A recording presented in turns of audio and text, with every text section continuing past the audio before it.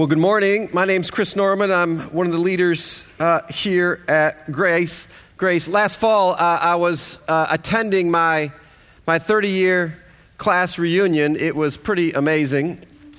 One of the reasons why I went was not only to see a lot of my old friends, but also to look for opportunities to share God with those who might be open. And so as I was anticipating that time for many months, praying quite often, praying with my wife quite often, that God would open up opportunities during that time together. And I remember going to the venue, which was this restaurant before kind of the main reunion. And we arrived and we were sitting in the car getting ready to go in. I just prayed, Lord, help us to see where you're working and open up opportunities of conversation. And so we're kind of in there and we're mingling around, and over a little bit of time, all of a sudden I'm kind of with some of my old friends, about 5 or 6 of us in this circle. I mean, there's a lot of other people. It's pretty crowded, really loud.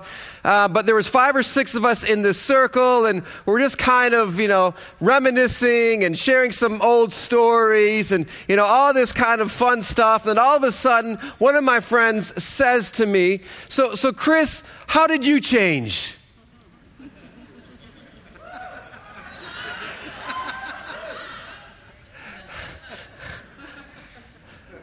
I'm like, seriously? And it was like this moment when we're all just kind of loud and sharing stories, and all of a sudden he asked that question, and it felt like the whole restaurant went silent. You know what I'm saying? You've had one of those moments before? I mean, now I'm going to really date myself, okay? I'm just going to date myself. I don't mind dating myself. But it reminded me of a commercial long ago.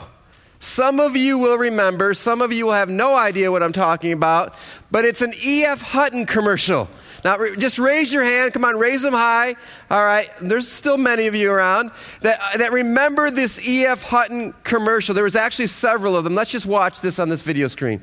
That's the tagline. When E.F. Hutton talks, people listen. They had about, maybe 8 to 10 of those commercials where all of a sudden there's all this commotion, whatever, and someone says, when E.F. Hutton said to me, and then all of a sudden everyone just zeroes in. That's the way it kind of felt. So we're mingling, and then someone says, so Chris, how did you change?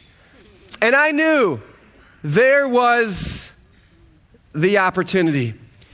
And in the midst of that brief period of time, I knew I had about 3 or 4 seconds to respond. And in the midst of those 3 or 4 seconds, I fired up a prayer to God. God, give me the right words and speak through me right now. And then I responded. You know what that kind of prayer is called? It's called a Nehemiah 2:4 prayer. Just say it, Nehemiah 2:4. It's a Nehemiah 2:4 prayer. Maybe you've had a Nehemiah 2:4 prayer before. You're in the midst of a situation, all of a sudden something arises, and you have to respond, and you fire up a prayer, a short, brief prayer to God about the situation. These are intentional moments that we have throughout our days and throughout our lives where we're in communion with God and we're speaking with Him, and all of a sudden something arises and we fire up a very brief, short prayer. These intentional moments remind us that God is with us throughout every single situation. And today we're in our third and final message in our series on prayer. Now, during the first part of this series, John Haydock and Brady Kohlinger focused on the contrast of praying about personal circumstances and also praying about the mission that God has given all of us. Last week, Steve Terry focused on the contrast between personal prayer and corporate prayer. And today, Tom Burch and I will bring about the difference between formal and informal prayer. Our main text throughout this series is the book of Nehemiah. And let me just remind you of what's going on within the context of this book, Nehemiah. The nation of Israel had turned away from God. And we're now talking about the years after King Solomon was king.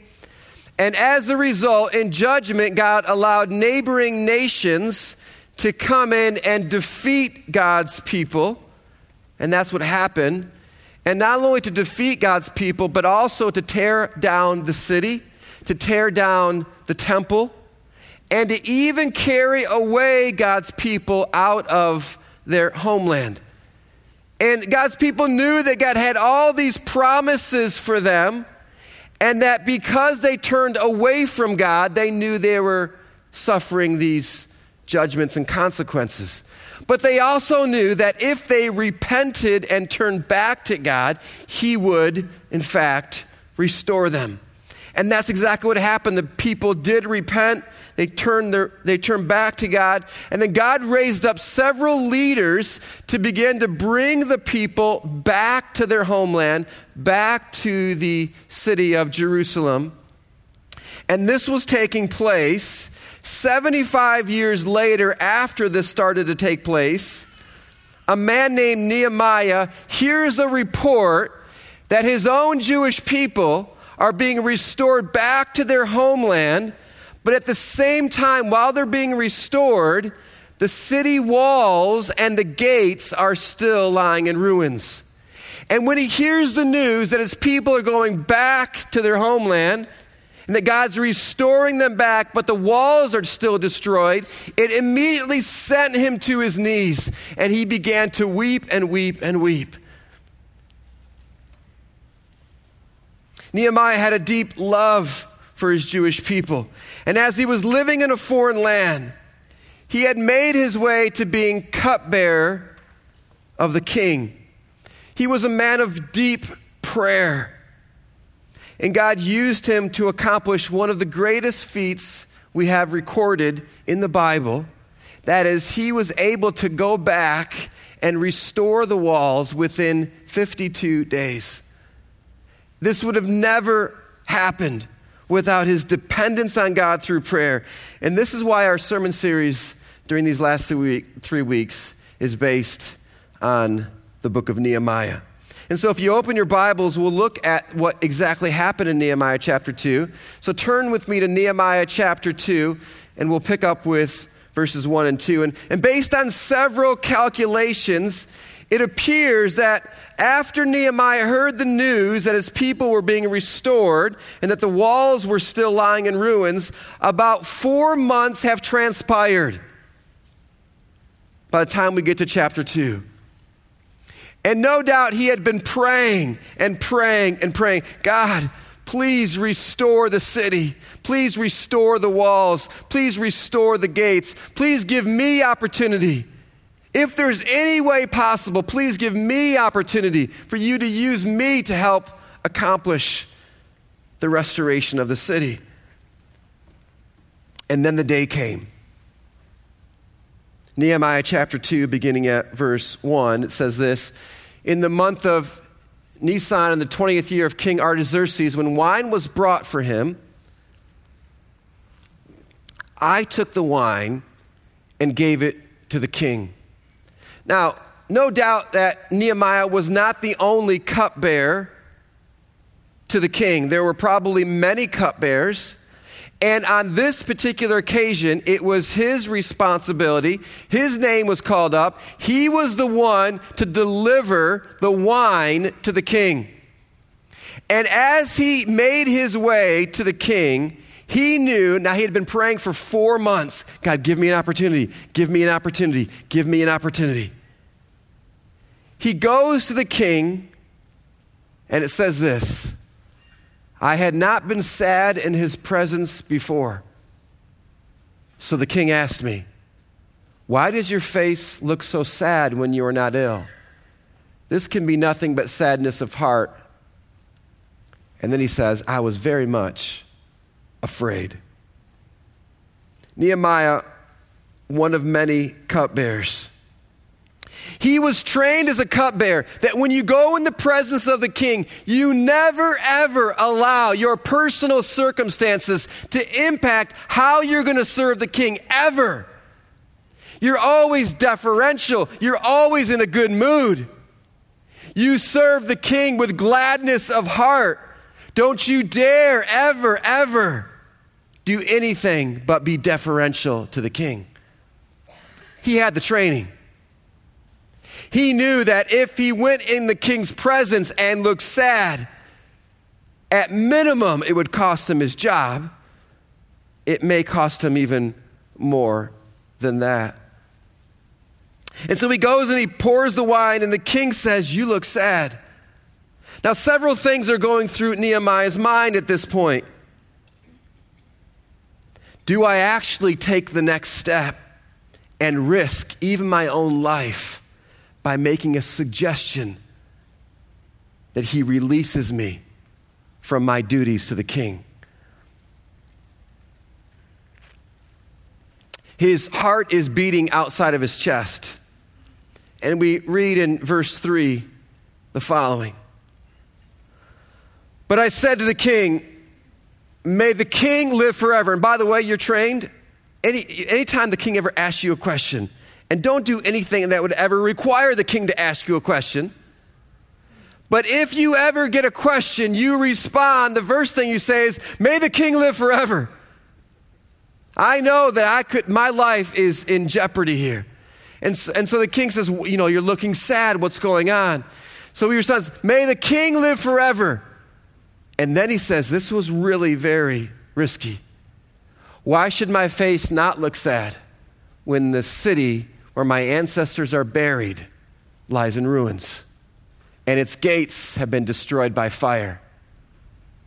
The king said to me, what is it that you want? Now, let's just be clear. This was an E.F. Hutton moment, okay? I mean, there's many people in the presence here of the king. There's the queen. There's many attendants.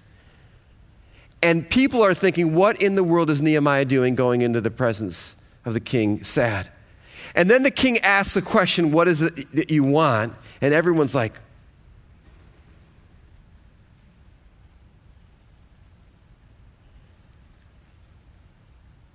Nehemiah's heart is beating outside of his chest. He knew it's now or never. And what he did next was he ushered up and fired up a brief 3 or 4 second prayer. God, give me the words right now and give me favor right now with the king. And then he responded. It was a Nehemiah 2:4 moment. And so with this sense of fear and trepidation, firing up this quick prayer to God, he responds. And we read his response in verses 4 and following. The king said to me, what is it you want? Then I prayed to the God of heaven. Now, this wasn't a prayer where he got down on his knees and folded his hands and closed his eyes and began to pray. It wasn't that kind of a prayer. It was the kind of prayer where you're talking with someone, you're having eye contact, but you know you're in constant communion with God because he's always with us. And as you're talking to someone, all of a sudden there's a brief pause and you remain with that eye contact, but you're talking directly to God. You know what I'm talking about? You guys know this. You're in constant, you don't have time to sit down and open up your Bible and begin to pray. No, it's one of those Nehemiah 2:4 moments. And then he fires up this prayer to God, and guess what? God responds to 3 or 4 second prayers. And then he answered, if it pleases the king, and if your servant has found favor in his sight, let him send me to the city in Judah where my ancestors are buried so that I can rebuild it. Everybody's jaws wide open. They're thinking, what in the world is Nehemiah doing? Then the king, with the queen sitting beside him, asked me, well, how long will your journey take? And when will you get back? It pleased the king to send me, so I set a time. This is absolutely astounding.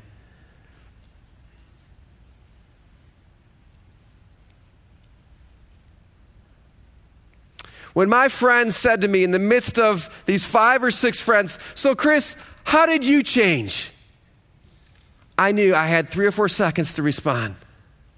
I fired up a quick prayer. I was looking around. I looked at my friend. I fired up a quick prayer. God, give me the right words and give me favor and work in these lives. And then I responded.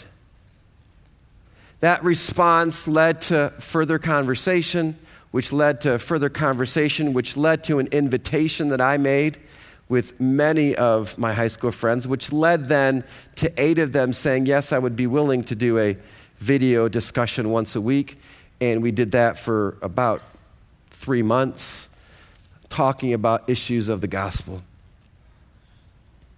There's a principle in Scripture found in 1 Thessalonians 5:17. It says this, pray without ceasing. Or another translation, pray continually. It's this idea that, yeah, we have this set aside time where we're praying to God or whatever, but in the midst of our day, in the midst of circumstances going on, we're in this constant communion with God. And in the midst of circumstances and discussions, we're just firing up quick, short, small prayers. Maybe you're waiting to have a significant conversation with someone, but you don't know when it's going to happen. And all of a sudden, the opportunity arises. Maybe it's with your spouse. Maybe it's with one of your children. Maybe it's with your boss at work. Maybe it's with a friend. Maybe it's with a coworker. The opportunity all of a sudden presents itself, and all of a sudden you have a few short seconds to respond. And so you just fire up a Nehemiah 2:4 prayer. God, give me the right words. Work in this situation. I need you right now. God's always there, always there. And he hears those prayers.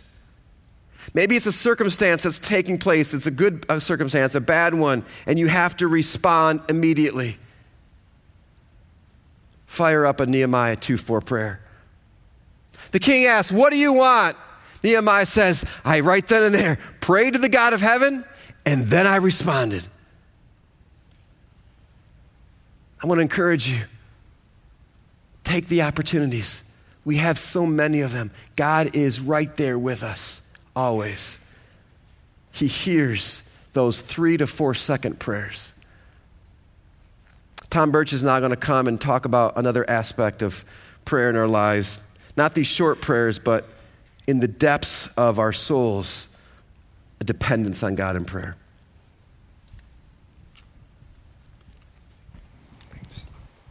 Thanks.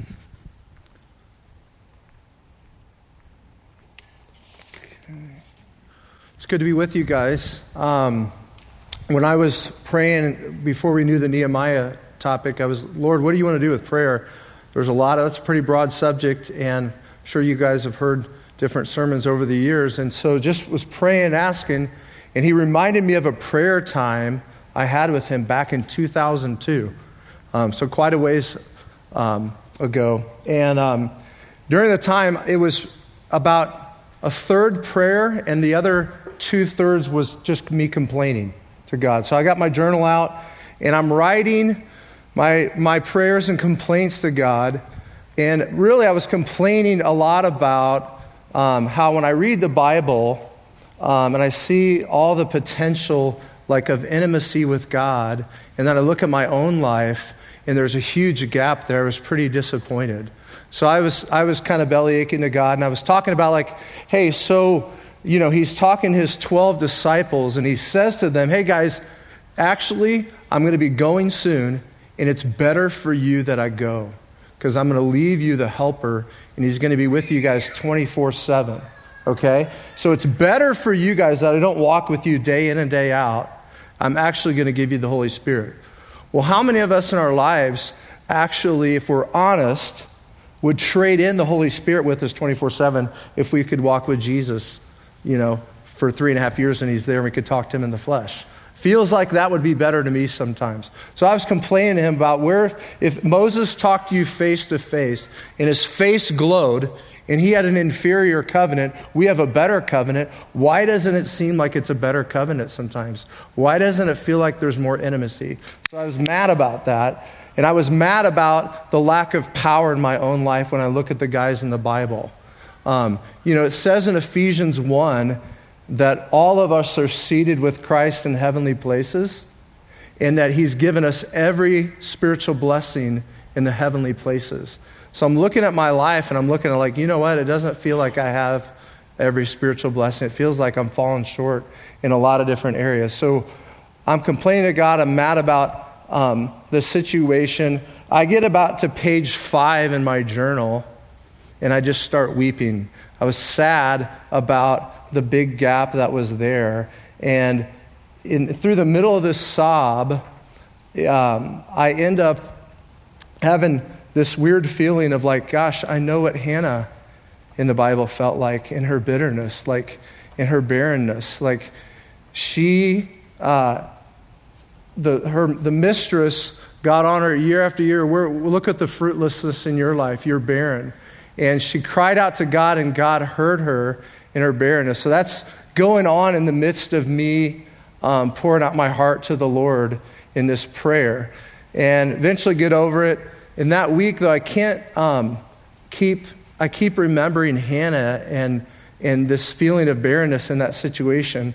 I'd complained to God many times before, many times journaling, telling him my longings of my heart to want to walk like the guys in the Bible, to be close to him. It not happening, but never had I had that experience with that feeling of barrenness with Hannah. So I asked the Lord about that, and he goes, I want you to go look at the people in the Bible that were barren.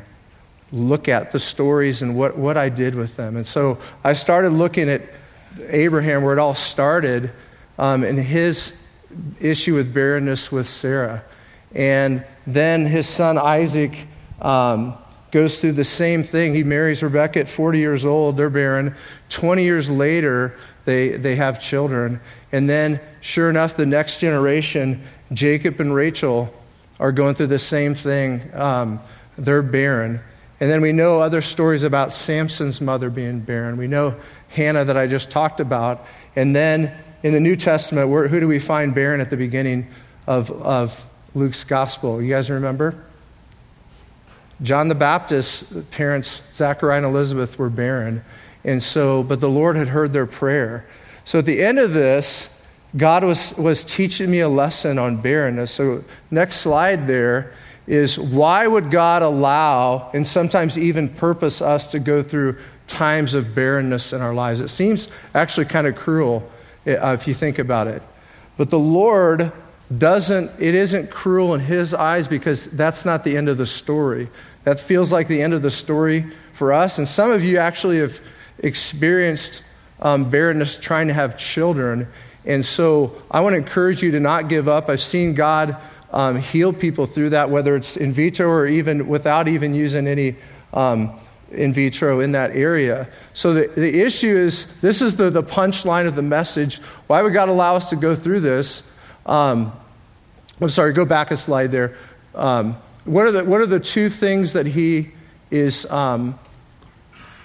doing during this time of our barrenness? Is he's drawing us to himself, intimacy and prayer. So think about in your life, if you've prayed about something and you're barren, you're going to keep knocking on God's door. You're going to keep coming to him. Lord, you said this, but I'm experiencing this. Where's the breakthrough, God? Imagine Isaac praying 20 years for Jacob and Esau to come forth. And so God's bringing us to places of intimacy when we go through barrenness. It's not to frustrate us and then the book is closed. He wants to draw us close to him.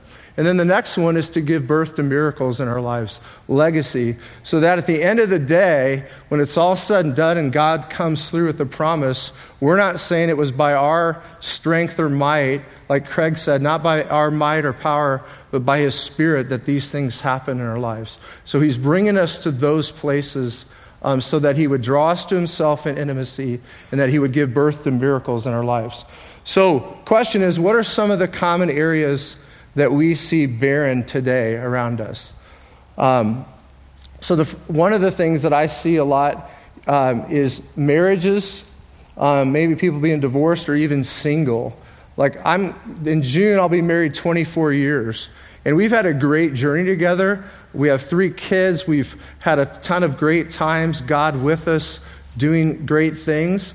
But there's also been a lot of years of difficulty, frustration, baggage that I brought in from my generational stuff, Mary's generational stuff, our own brokenness, years of counseling.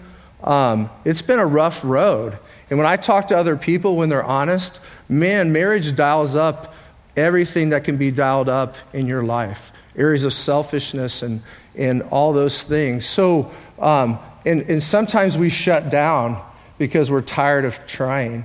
And the Lord wants to say, no, don't give up on that. And maybe some of you are like, man, it's already too late. Our marriage is over. It's divorced. And now I'm starting again. And God wants to be with you as you rebuild the things that have happened there. And maybe some of you are like, man, that's nice you talking about that, but I'm single and I'm lonely. I'm dealing with sexuality issues. And I wonder where God is. He said it's not good for man or woman to be alone. Where is he? I've been waiting and praying. So maybe you're in a spot where you need God to move there, and the Lord hears you. He knows, even though sometimes he doesn't answer us right away. Now, I'm going to throw out a quick caveat there. Sometimes we think that prayer, we're talking about prayer today, sometimes we think prayer is the answer for everything, and it actually isn't. So there's a story, fascinating story in Exodus 14, where Moses is at the Red Sea, and Pharaoh's ticked. They've imagined all the silver and gold they took when they plundered them, and then they realize they lost their slaves, and they're hot and heavy, they're coming up, and uh-oh, crap, what are we going to do? You would think that of all the times would be the time to pray, wouldn't you? And Moses cries out to the Lord, and the Lord rebukes him. He says, what are you doing crying out to me? What have I given you in your hand? Use it. And so he waves the staff and he parts the Red Sea and moves forward. And sometimes we're crying out to God to answer our problem. And he's like, why are you crying to me? You do something about it. So let me give you an example of what that looks like. So I was talking with a friend the other day, and he was telling me how his weekend went. And he doesn't go to church here, but he was at church, and his wife embarrassed him in front of some friends. And it really hurt him. And I asked him, have you talked with her about that? He goes, no, I haven't. And I said, why not? And he goes, because whenever I bring up stuff like that, she always shuts down, and a couple of days we won't even talk at all. So I just kind of shut down. I don't even do it. And I said, well, what happened if you went into Walmart and let's say you had a 5-year-old child, and they didn't get a sucker at the counter, and they threw a fit? Would you confront them if there was an issue? Or would you just not do it because they would shut down for a couple of days and you're not going to talk to them? So you wouldn't do that with your child. Why would you do that with your spouse?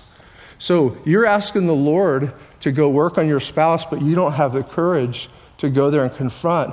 We're supposed to grow, Ephesians 4 says, by speaking the truth in love to each other. So sometimes and that goes for the wife too. So sometimes if the husband has done something wrong, the wife needs to go and confront the husband, and the husband needs to deal with that too. So it goes both ways. But sometimes in our relationships, we just want to pray, God, I want you to take care of my spouse. I want you to take care of the person. And the Lord's like, no, I haven't given you a spirit of fear. I've given you a spirit of power, love, and a sound mind. And what we do when we speak the truth in love is we help each other grow. They're not going to know if you don't go do that. So some of the time, the Lord's not going to answer your prayers because he's going to ask you to go do it. You do something, okay? What's another area that we see in life where people are barren? Our children. So I don't know how many times I've had conversations recently with people, or how many times I've been over in the prayer area and people are coming up and they're really concerned about their kids. They're concerned about, are they walking with God? Are their friends they're hanging out with? The choices they're making. What about their educational and career unknowns? A lot of kids, man, they feel a ton of pressure. Hey, what are you going to do when you're older? I have no idea. Well, come on, our world, our culture says you better know. It better be good, and it better be high in the world's eyes. And kids like, man, I have no idea. I'm just trying to get up in the morning. All this stuff happened to me.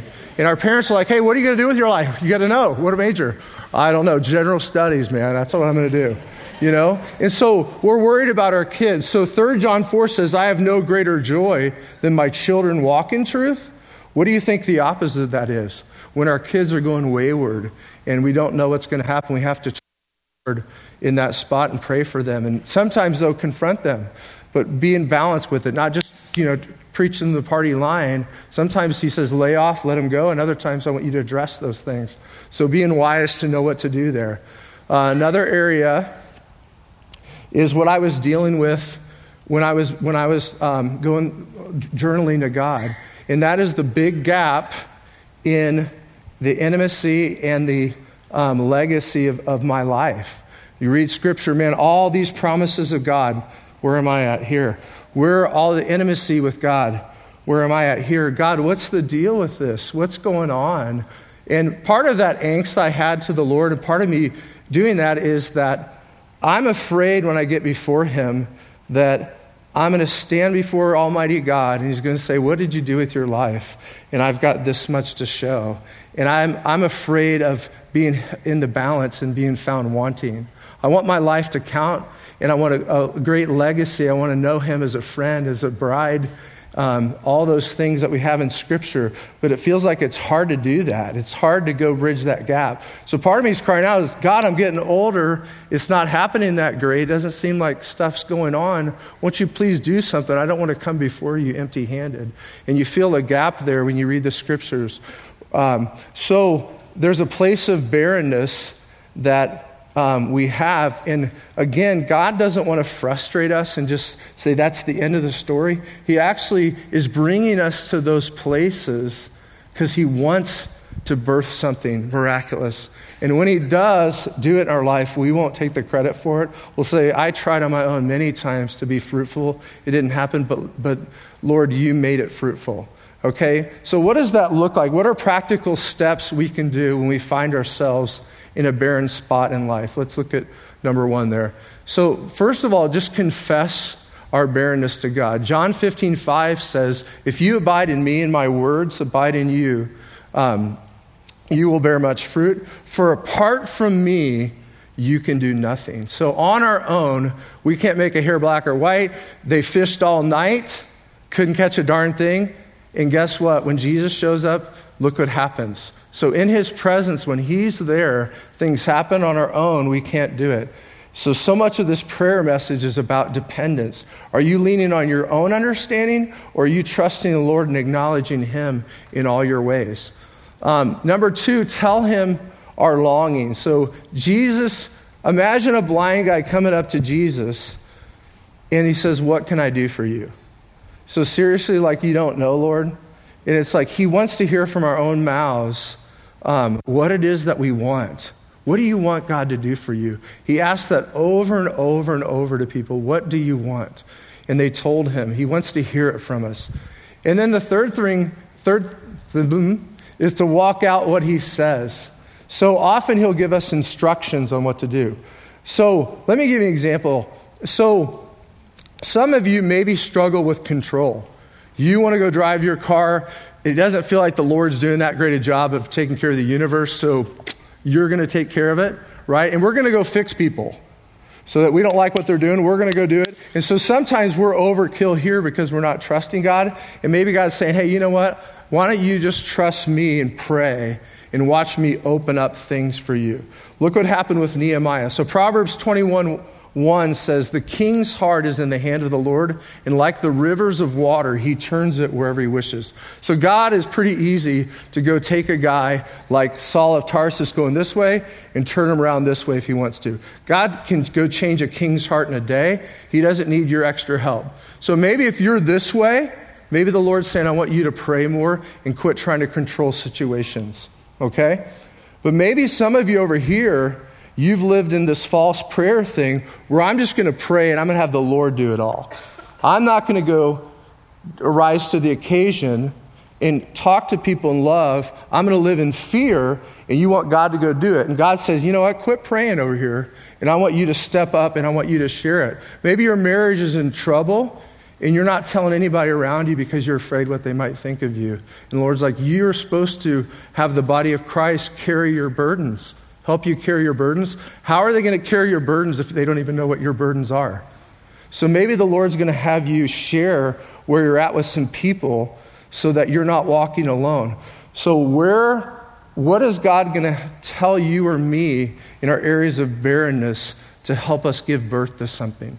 Okay? So why don't we do this? Why don't we all stand up and let's close our eyes. We're not looking around. And let's be honest about are there any areas in your life where you feel barren? You feel like you've prayed a lot, you've thought about a lot, and it doesn't feel like the Lord is coming through for you. And he wants to hear you acknowledge, God, I can't do it apart from you. And Lord, this is my longing, that you would do this for me in my life. And let's listen, and maybe the Lord will even tell you this morning, maybe a next step for you to lead you in a place where he's going to give birth to something that is going to be a miracle and change your world. So Lord, would you right now, would you speak to us, Lord? We're barren. We don't know what we're doing, Lord. We've tried so hard to do things in our own power, Lord, to see you move, and it doesn't work, Lord, unless you're there with us. Would you please, Lord, speak to us? Help us, Lord. Lead us out of a place of barrenness to fruitfulness, Lord, so that we have intimacy with you, Lord, and that we give birth to things that change the world. Would you do that for us, Lord? Would you speak to us? I'm going to have Ellie here close us out.